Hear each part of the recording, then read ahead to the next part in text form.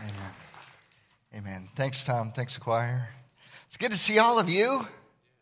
Doing all right? Good morning? Okay, good. You're a lively bunch this morning. All right, so we are in the book of Hebrews. Are you enjoying Hebrews so far as we've been in? Okay, this is not easy lifting. I mean, it's heavy stuff. We've been talking about how Jesus is our great high priest, right? The first part of the book talked about the coronation of Jesus, that he is king enthroned at the right hand of God the Father. We've shifted a little bit of the emphasis. Now we're talking about the atonement that Jesus has made on our behalf as the great high priest. He's a high priest who identified with every single one of us in our weakness by becoming human, making his dwelling among us, becoming human in every way. He then went to the cross and offered himself as a sacrifice, died, buried, rose again, ascended, went to the right hand of God the Father in glory, and is seated on high as our great high priest.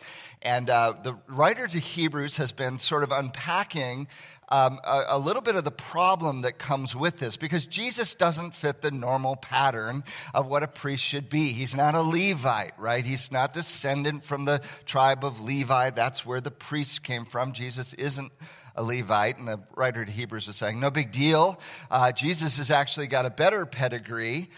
He has the pedigree of an indestructible life. He is a priest after the order of Melchizedek, not Levi, right? So you have that sort of cleared up. The second major problem is Jesus doesn't actually offer a sacrifice, right? I mean, he doesn't take an animal and like a bull and make an offering in a temple or anything like this. But the writer of the Hebrews said last time, and we looked at this, that doesn't matter. Actually, it's even better what Jesus did, because he offered himself, his own body as a sacrifice. He offered himself as the sacrifice for our sins, a once-for-all sacrifice for all times, right? Remember this? This week, we're going to tackle another thing that makes Jesus different, and that is that he didn't actually go into the temple in Jerusalem. There's a temple. That's where sin gets atoned for. Jesus never went in there. He never went into the Holy of Holies, never applied blood to the altar. And so that's a problem. How do you have a priest who didn't go in and minister in the temple in Jerusalem? Do you get the problem? It's like, how can he be the great high priest if he didn't do that? Okay, now that's what we're tackling today. And so I want you, if you have your Bibles with you, grab them, open them up. We're in page 1005 in the Black Pew Bible. So if you didn't bring a Bible and want to use that, please grab it out and join us here. We're going to read the first 6 verses, that's all, of Hebrews chapter 8. And then we're going to set up what we're going to talk about for the next couple of weeks, okay? Today is a little bit of an intro to the content that's coming. But let's read it together. Hebrews chapter 8, verses 1 through 6. I'll read if you would follow along with me here. Now, the point in what we are saying is this. We have such a high priest, one who is seated at the right hand of the throne of the majesty in heaven, a minister in the holy places, in the true tent that the Lord set up, not man. What is he talking about? Hang in there. Verse 3, for every high priest is appointed to offer gifts and sacrifices, and thus it is necessary for this priest, Jesus, also to have something to offer. Now, if he were on earth, he would not be a priest at all, since there are already priests in place who are offering gifts according to the law, okay? They serve a copy and a shadow of the heavenly things. For when Moses was about to erect the tent, this is the tabernacle in the wilderness that then became the temple later on. Okay, when Moses was about to erect the tent, the tabernacle, he was instructed by God saying, see that you make everything according to the pattern that was shown you on the mountain. But as it is, Christ has obtained a ministry that is as much more excellent than the old, as the covenant he mediates is better, since it is enacted on better promises. Thanks be to the Lord for the reading of his word. Now, this I know you're probably already confused. Let me see if I can help a little bit. So it is true, the writer to Hebrews is saying, it is true that Jesus is not a priest who ministers in the temple in Jerusalem. Okay? He never went into the Holy of Holies. He never did that. Never applied blood to the mercy seat in the temple. Jesus never did that. He's not a priest who went and did that. There are priests on earth that are doing that, right? The Levites. Jesus didn't do what they did. Jesus' priestly ministry takes place, he's going to say, in another temple, a better temple, a greater tabernacle in heaven, okay? And he quotes here from Exodus chapter 25, verse 40, and really referring to the whole chapter, in which Moses goes up onto the mountain and receives the description. He sees something that becomes the template that he then goes and builds the tabernacle to match, okay? So God showed Moses something, and then Moses went down and copied it when he made the tabernacle, okay? And so the question is, what did Moses get to see? We don't really know. But the point that the Hebrew writer is saying is that what Moses built and the people of Israel built when they built the tabernacle in the wilderness, and you know what this is, right? This was like the mobile tent where God's holy presence dwelled, and there was a holy place, and then a sanctuary, an inner sanctuary, and an outer court. And this is where the priests ministered, and the people would come and bring their sacrifices, and then it would progressively go in. On the Day of Atonement, the high priest would go all the way into the holy place and make atonement for the sins of the people. That's what the tabernacle was for. Later became built into, nice building, and that was the temple. But it started as a tent, a tabernacle. And what we see in Exodus 25, and what Hebrews is saying, is that what Moses built with the people was a copy, a shadow, a replica of some original design that Moses saw, but we've never seen again. Okay? And so that's what he's saying. And he's saying Jesus is ministering in the original. So the Levites are working in the replica, but there's an original somewhere, and Jesus is working his priestly ministry in the original. Okay? Now, you say, oh man, this is weird. Yes, it is weird. It gets a little weirder, okay? Hang with me, because we get two more passages I have to show you. These are in chapter 9. We'll come back to these later, but let's just look at them real quickly. Hebrews chapter 9, verses 11 and 12. But when Christ appeared as a high priest of the good things that have come, then through the greater and more perfect tent, now he's talking up here, right? Not made with hands, that is not this creation, he entered once for all into the holy places, not by means of blood of goats and calves, that's the earthly ministry, but by the means of his own blood, thus securing an eternal redemption. Do you see this imagery of him entering into like some sort of heavenly tabernacle, heavenly temple? Okay? You see it again down at the end of the chapter, Hebrews chapter 9, verses 23 and 24. Thus it was necessary for the copies of the heavenly things, okay, now we're talking about the earthly tent, to be purified with these rites, these sacrifices that were done on earth. But then the heavenly things themselves, with better sacrifices than these, they had to be purified, Jesus' own blood. For Christ has entered not into the holy places made with hands, which are copies of the true things, but into heaven itself, now to appear in the presence of God on our behalf. So are you with me so far? You get the concept that there's a miniature temple tabernacle on earth. There's some sort of cosmic thing out here. And Jesus is working in the cosmic thing.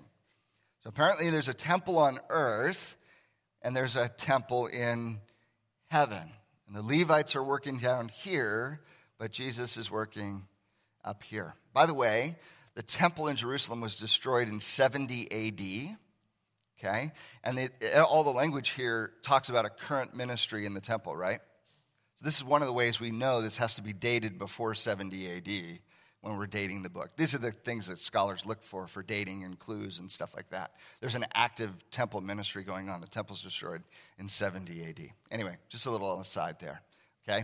What I want to do today is I want to help get you your brains around this framework of this idea of a temple above and a temple below and how that works, because that's a little weird, because it's going to be the foundation for everything we talk about for the next couple the framework for everything we're going to talk about for the next couple weeks, okay?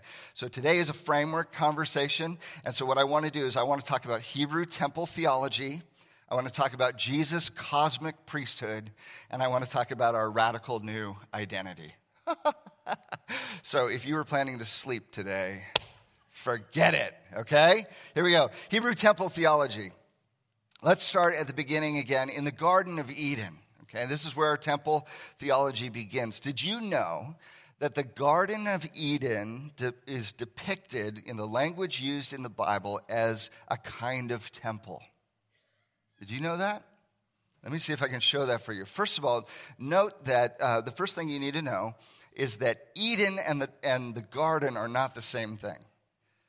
We say the Garden of Eden like they're the same thing, but they're actually not. If you look at chapter 2, verse 10 of Genesis, you will find that there is, from Eden, a river flows into the garden and waters it. So what you have is you have a garden that's attached to Eden. Okay? Eden is the place where God is dwelling. The garden is the home of Adam and Eve, and God walks out of Eden into the garden, and he walks among them, and then he goes back into Eden, which is where his abode is. So you have, at the very center thing, we have Eden itself, which is the residence, the dwelling place of God. Then we have the garden, which is sort of like the antechamber, okay, the inner sanctuary where Adam and Eve have access to the presence of God. He comes and meets them there, right? But it's a safe place. They're protected from the wilderness and the wild that's out in the world, right? And then the garden ends, and then there's all that stuff out there. That sort of outer chaos of whatever's out there. The serpent's going to come from the outer place into the garden and tempt Adam and Eve, right? So there's evil out there. There's things that need to be dealt with out there that are chaos and a threat, right? But the garden itself is a place of safety and the presence of God, a mediating space. Are you with me so far? So you have these concentric circles. You have Eden, which is the place where God is. Adam and Eve, who serve God and have access to his presence, are in this middle chamber, if you will. And then you have the outer world outside beyond that. This becomes really important because in the ancient Near East, this framework screams temple. This framework screams temple. You have a holy place, which is where the presence of the glory of the gods was, right? Or in Hebrew theology, where Yahweh dwells. God dwells in the holy place, right? And then the priests function in this sort of inner sanctuary where they have access to the presence of God, right? And they can have fellowship. And then there's the outer courts, which is where that's where the dirty people can come, and you haven't been cleansed yet, but you can come near. So there's this tripartite, threefold division of sacred space. Okay, this is how ancient Near Eastern people think. In chapter 3, verse 8 of Genesis, the phrase that is used there, that God would come and walk back and forth in the garden, is the exact phrase that is used over and over again in the exact same verbal form of the words that are used of God coming into the holy place and walking back and forth in the temple or in the tabernacle. Same phrase. He's walking back and forth in his holy abode. Adam is called to work and keep the garden. The very words that every other time are used, not every other time, most of the other time are used of the priests who are called to keep and to work and keep the temple. So this is priestly assignment. Adam is to be working and keeping the garden just as the priests were called to work and keep the temple. In Genesis, you get this weird description. There's a bunch of gold there and onyx there and some precious metals and jewels, right? And you're like, what's that all about? Well, those are the exact same materials that are used in the construction of the temple and the tabernacle. They're the stones that were used in the vestments that the priests wore. It's not haphazard that they're mentioned. The lampstand in the temple and in the tabernacle was fashioned after the tree of life. which is in the garden. The temple, if you go and look at it, if in Exodus 25 and other places, you will find adorned on the walls and on all the utensils and all, you will find Garden of Eden imagery all over the temple, all over the tabernacle features and construction. When Adam sins, so in a sense, Adam's like this priest of God. Do you see this? And Satan comes in and wants to defile the inner sanctuary, right? And Adam fails as a priest. Eve fails as a priestess. And they defile the inner sanctuary of the garden. And what happens? God sacrifices an animal to cover over their sin. It's very sacrificial. This is very temple-like. And drives them out to the, what direction? East. Do you know which way the temple faced? East. All the doors faced east. So Adam is driven out to the east, which is the way everyone else has to come back into the temple. And they only come back in by what? Sacrifice. And what does God put in place to guard the garden? The cherubim, which are embroidered on the temple curtain that separates the holy place from the inner sanctuary. The guardians of the holiness of God who are there to protect and keep the holiness intact. So my point is, do you see that this is all evocative of temple imagery? And it's purposeful. I want you to see that. Adam has defiled the temple and has now made it so that God has to remove himself and humanity has to remove themselves. And now the question is, how will it ever come back together? Okay? Enter the tabernacle. God has chosen a people for himself. He's called the Hebrew people to himself. Exodus 25, Moses goes up on the mountain. He gets instructions to build the tabernacle, this mobile tent where the presence of God would dwell in the midst of the people. And again, in the tabernacle, we see these three tripartite divisions of sacred space. So we have the Holy of Holies, the inner sanctuary where the presence of the glory of God dwells, right? Then we have the inner sanctuary, which is where the priests can come. And there's all kinds of, things in there. There's a table for bread, provision, just like the garden had trees for provision. You've got the lampstand, the tree of life, the light of God. All this stuff's in there. It's beautiful. You can study it up. But you have the inner sanctuary, and then you have the outer courts, right, which is the outer world. So this tripartite division of sacred space. And then later we get the temples, right? David builds a magnificent house for himself, a big old palace, and he says, why is God living in a tent when I live in this huge, beautiful, palace that I made for myself? I will build a palace for you, gods, right? I will create a temple that is worthy of your name. And God says, you don't really need to do that. And David says, no, I'm really sure. And God says, okay, if you really want to, but you can't do it because you're a man of war and you've shed too much blood, but your son can build it. And so Solomon builds the very first temple, and he does the thing right. He puts lots of money into it. It's ornate, it's grand, it's beautiful. If you've seen the Dome of the Rock, which is now on the Temple Mount in Israel, the Jewish temple was, I think, something like 3 times taller in Solomon's day, and so it would have been huge. I mean, if you've seen pictures of that building, it stands out. You can see it from 30,000 feet in the air, right? And it would have been even grander than that.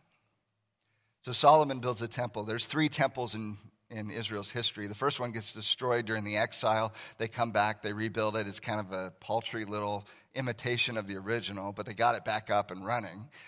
Later, Herod is going to come along, and Herod's the great builder, and he's trying to be kind and beneficent to people and win their loyalty, and so he decides to pour money into the temple and build it up. And then that gets destroyed in 70 AD. So you have 3 temples. Solomon's temple, the Second Temple, Judaism, and then you have the Herodian temple. The point is, though, in all of these, all three versions of the temple, the same division of sacred space. Holy of Holies, inner sanctuary, outer courts. Tripartite division of sacred space. Now, how does this all connect? It's about the cosmos. In ancient Near Eastern thought, temples were a mirror of the cosmos. The reason temples are built the way they're built is because that's how the cosmos is structured. So they had this idea that all of the creation was divided into three realms: heaven, earth, and under the earth. Heaven, where God dwells. Earth, where humanity, the image bearers of God, dwell. The ones who were called and designed in the beginning to be priests, but who defiled and abdicated their role. Earth. And under the earth, which is the realm of the underworld. It's where bad things are. It's the realm of Sheol, the grave. It's where the dead reside. It's where Satan and his minions crawl up from through holes in the ground, right? This is where the serpents dwell. This is bad. That's the underworld, right? And it's a primitive way of thinking about reality, but that's how they thought about it. Heaven, earth, and under the earth. The temple, which was built on earth, was considered a nexus, a center point between the heavens and the earth, a nexus place where the holiness of God could come down and make contact to the earth, right? It's separated. We've defiled the earth. There's sin here that God cannot come down. But if we have a temple, this could be the nexus point by which he makes contact through this one little holy place. Does that make sense? And the temple was constructed as a microcosm, a mini cosmos of reality, a mirror of the way the world was. Humanity had defiled earth, and so therefore had to have it purified in order to have access to the presence of God. And so in this one little temple, in this space, we will enact sacrifices to purify on behalf of the whole earth, to make sacrifices to cover and atone. We can't atone the whole earth, but we can atone this space. And as a microcosm, it acts as a functional representation over all of reality. So the real issues were cosmic. Sin was cosmic. The defilement was cosmic, but it was enacted in a kind of parable in the temple. And God said, that's enough. It will cover the nation. It will cover the people. You with me so far? So it's a little drama that is enacted in a temple that is pointing to a reality is far bigger than what's taking place in this little piece of geography. Now, this brings us to Jesus. Because Jesus' priesthood is a cosmic priesthood. It is a cosmic priesthood. Think about this with me. In John 1:14, what does it say? The Word, God, Jesus, the Word became flesh and made its dwelling amongst us. The word for dwelling is the same word for tabernacle. The Word became flesh and tabernacled amongst us. Oh, that's temple theology. Jesus just came down as the nexus point between heaven and earth. The Holy One, now connecting the heavens and the earth. You see this? Okay. John 2, verse 19. Jesus says, destroy this temple. He's pointing at the Jerusalem temple. Destroy this temple, and they're standing out there. Destroy this temple, in 3 days I'll raise it up. And John says he wasn't talking about the temple. He was talking about his body. You're going to strike me down, and in 3 days I will rebuild this temple, He's talking about himself. It's not just that he's the nexus point. He's saying, I am the temple. I have come to tabernacle amongst you, and I am the new temple. I am the means by which you will come and be made right with God from here on and forevermore. And if you strike me down, I'll just come right back. The temple got knocked down in 70 AD. It's never come back. Jesus got knocked down in 3 days. He came back. When Jesus died on the cross, in Matthew 27, verse 51, what happened? Lots of things happened. But one thing happened that related to the temple. The temple curtain was torn from top to bottom. The curtain that separated, the one with the cherubim on it, the temple, the curtain that separated the Holy of Holies from the inner sanctuary that the priests had to go through, and only once per year on the Day of Atonement to make atonement, to go beyond the veil, that curtain was wrenched in two from top to bottom. No one tore it from the bottom with a little pair of scissors and went up. No. God tore it from the top down, and he did it as Jesus died on the cross. Now, see, that's temple theology. Hebrews 10, verse 20, we'll get there, says that veil, as it was rent, it was like Jesus, the veil was his flesh that was rent. That as Jesus was rent in two, as it were, on the cross for us, that was the veil of his flesh through which we have access to the Father, to the holiness of God. So what you have in Jesus, you have the holy place, inner sanctuary, outer courts, right? And then Jesus comes along and he makes a dotted line between the Holy of Holies and the inner sanctuary. It's now, it's no longer there. He's rent it in two. It's a semi-permeable membrane now, right? You can get through now because of what Jesus has done. Do you see the whole temple structure just changed because of Jesus? Okay? And Hebrews is going to tell us that's just the beginning of what he did. Because Jesus offered himself as a sacrifice on the cross, yes? And he died, and the temple veil is torn, and he dies, he's buried. 3 days later, he rises from the grave. He ascends and goes into glory, into heavens, back to his Father. But something happened before he sat down. Hebrews is going to tell us that Jesus took his own blood and offered it in the heavenly sanctuary to make atonement for our sins. And then he sat down at his Father's right hand. Having made atonement for sins, he sat down. And so he's enthroned as king, but before he sat down, he made atonement in the cosmos for us. Now, here's what's interesting. If you go back to Leviticus 16, you will see that's the description of what the high priest is supposed to do on the Day of Atonement. That the high priest goes in, sprinkles blood on the altar and all that. There's all these rituals related to it. And then he takes some of that blood and he goes back out from the holy place, the inner chamber.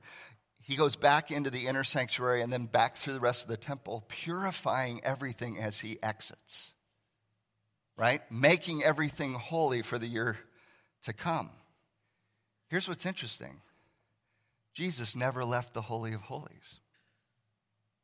He went to heaven, made purification for sins, and sat down. And why did he do that? This is interesting to me. He sat down, number one, because there's a once-for-all sacrifice and he didn't have to do another one. Okay? But number two, he had to sit down because he's enthroned as king at the right hand of majesty on high, right?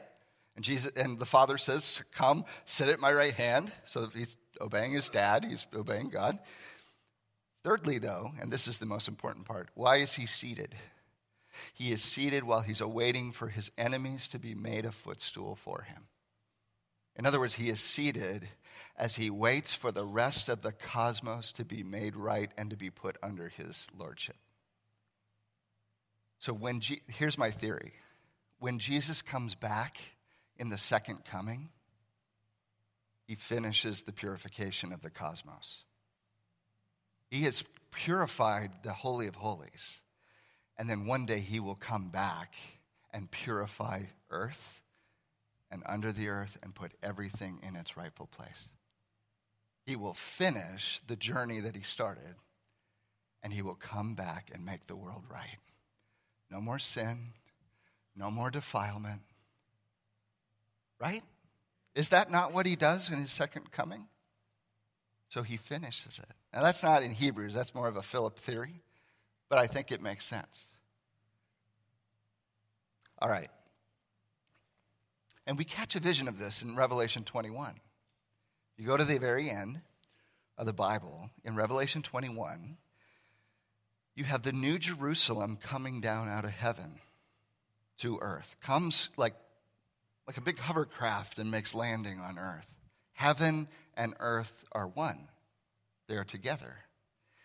Now, New Jerusalem, which is symbolic for the bride of Christ and maybe the 12 tribes of Israel and all these other pieces, there's lots of symbolism going on. But one of the things that's also going on is you'll notice that it is a cube. 120,000 stadia, tall, wide, and long. It's a big cube. Now, you say, why? Why is it a cube?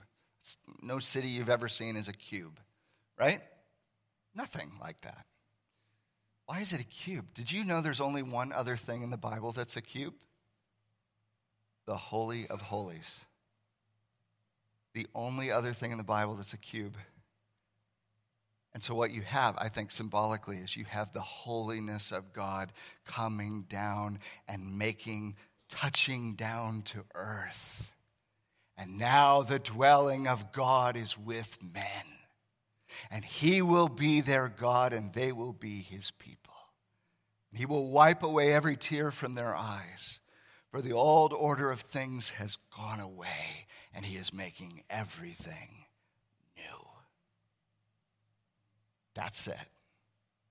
This is the moment when holiness comes down. So you have the New Jerusalem, and you have the earth, and then you have outer darkness. The threefold division of reality. In the end, that's what you have. Again, the holy presence of God. But notice, the New Jerusalem has open doors, open gates, because the veil has been torn. There's no temple in the New Jerusalem because God himself is present. And he is on the throne, and there's a river coming from the throne. And what's planted by the river? The tree of life. So that all the nations may come, all peoples everywhere, and enter in and experience the fullness of the holiness and the presence and beauty of God face to face. And we're back. See, Jesus this is so important. Jesus, in dying on the cross, rising again, going into the heavenly tabernacle, seated at the Father's right hand, he is doing way more than just saving your soul. Your soul needs saving. Mine needs saving. But he is purifying the cosmos.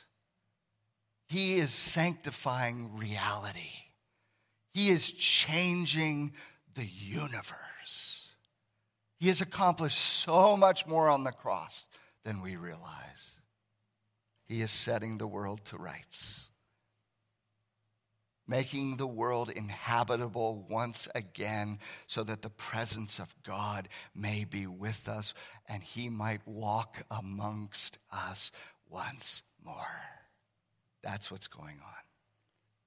Now, all of that's kind of far out and one day, someday. But there's something radical that's happened even right now. It's already started. And let me talk about that. This is our radical new identity. Because of what Jesus has done in his atoning work, his enthronement, what's like the first thing he promised when he left he would do it. And after he got up there, what was like the first major thing he did? He sent his Spirit down to indwell us. His Holy Spirit came down to earth. The nexus between heaven and earth. The Spirit came down. And where did it come? Where did it land and reside? In us. In us. Collectively and individually in us. Ephesians 2:22. We, the church, are being built together to be a dwelling place of God's Spirit. 1 Corinthians 3:16. Do you not know that you are God's temple and that God's Spirit dwells, same word, tabernacles in you? 1 Corinthians 6:19. Do you not know that your body is a temple of the Holy Spirit within you, whom you have from God? 1 Peter 2:5. You, I, the church, we are being built up as a spiritual house, temple, to be a holy priesthood, to offer spiritual sacrifices acceptable to God through Jesus Christ. So we are the temple and we are the priesthood. That's what has changed. We are, listen, this is crazy. You functionally now are the dwelling place of God on earth. And so now, again, three-part division of the universe. You have his Holy Spirit indwelling you. The Holy of Holies, if you will, of your soul, made right through Jesus. There's the next inner sanctuary, the work where the priests reside, which is your life, your body, the way you live, work, and learn and play, and the spaces that you go to. This is where the followers of Jesus reside, the life of the church, our outer function. And then there are people far from Jesus around us. Right? And here's what's different. In the Old Testament, everybody had to come to the temple. But now, the temple goes to everyone. And so there are arrows that just breaks through, you see. And the temple is once again a mobile thing. Not because it's a tabernacle that moves around, but because we are now tabernacling as we move around, you see. We are sent out. No longer do the nations have to gather in. The people of God scatter out. And so 3 quick takeaways, because friends, this is dynamic what has happened here. And I'll just put this, I know we use gospel community mission all the time. I want you to see it's everywhere, okay? It's not just something we made up. It's everywhere. This is eminently biblical. First, gospel reality. Through Jesus, we have unprecedented and unrestricted access to the holy presence of God. Unprecedented, unrestricted access to the holy presence of God. Friends, in the Old Testament, the only guy who got to go into the holy presence of God was one guy, the high priest, and only on one day, Yom Kippur, Day of Atonement. And you and I, we have access 24/7. And what do we use it for? Just bring him a laundry list of things we need him to do this week. God, I really need a new car. He cares about that stuff. But what if his presence is something that you are meant to enjoy, to walk with him in the cool of the garden, to have fellowship and communion, to draw life and strength and fall in love with the beauty and splendor of your God? You always have access through Jesus. This is why we pray in Jesus' name, by the way. That's not just code. It's not just a phrase we memorize.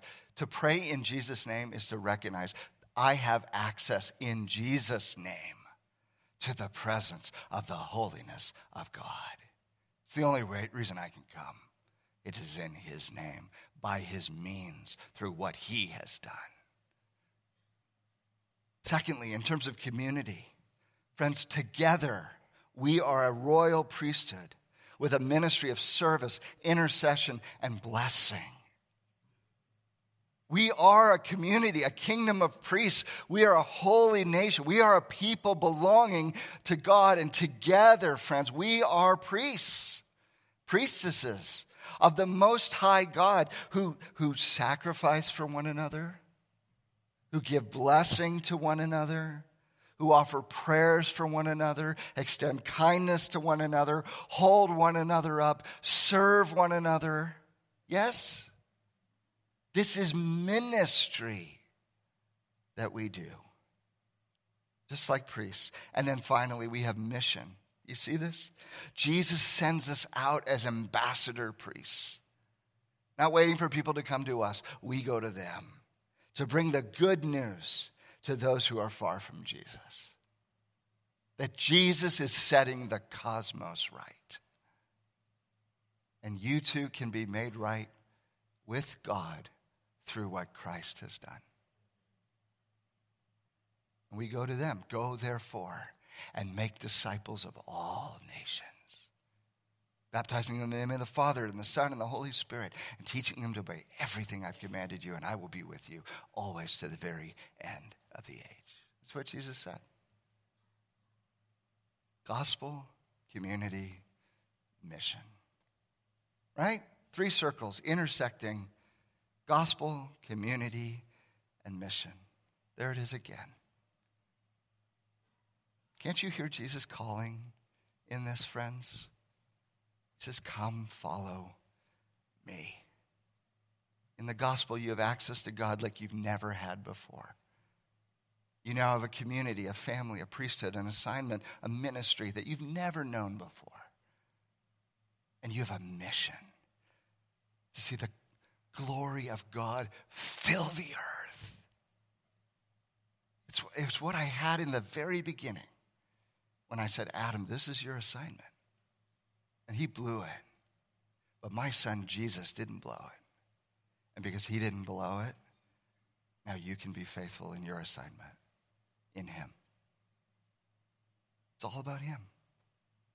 And he says, come, follow me. Would you pray with me?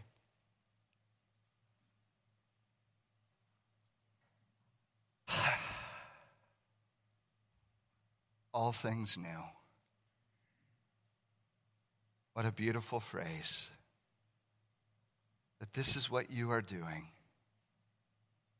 on this earth and in heaven and under the earth, that all of reality will one day be made right under the lordship and priestly work of our Jesus. Father, we thank you for all that you are doing.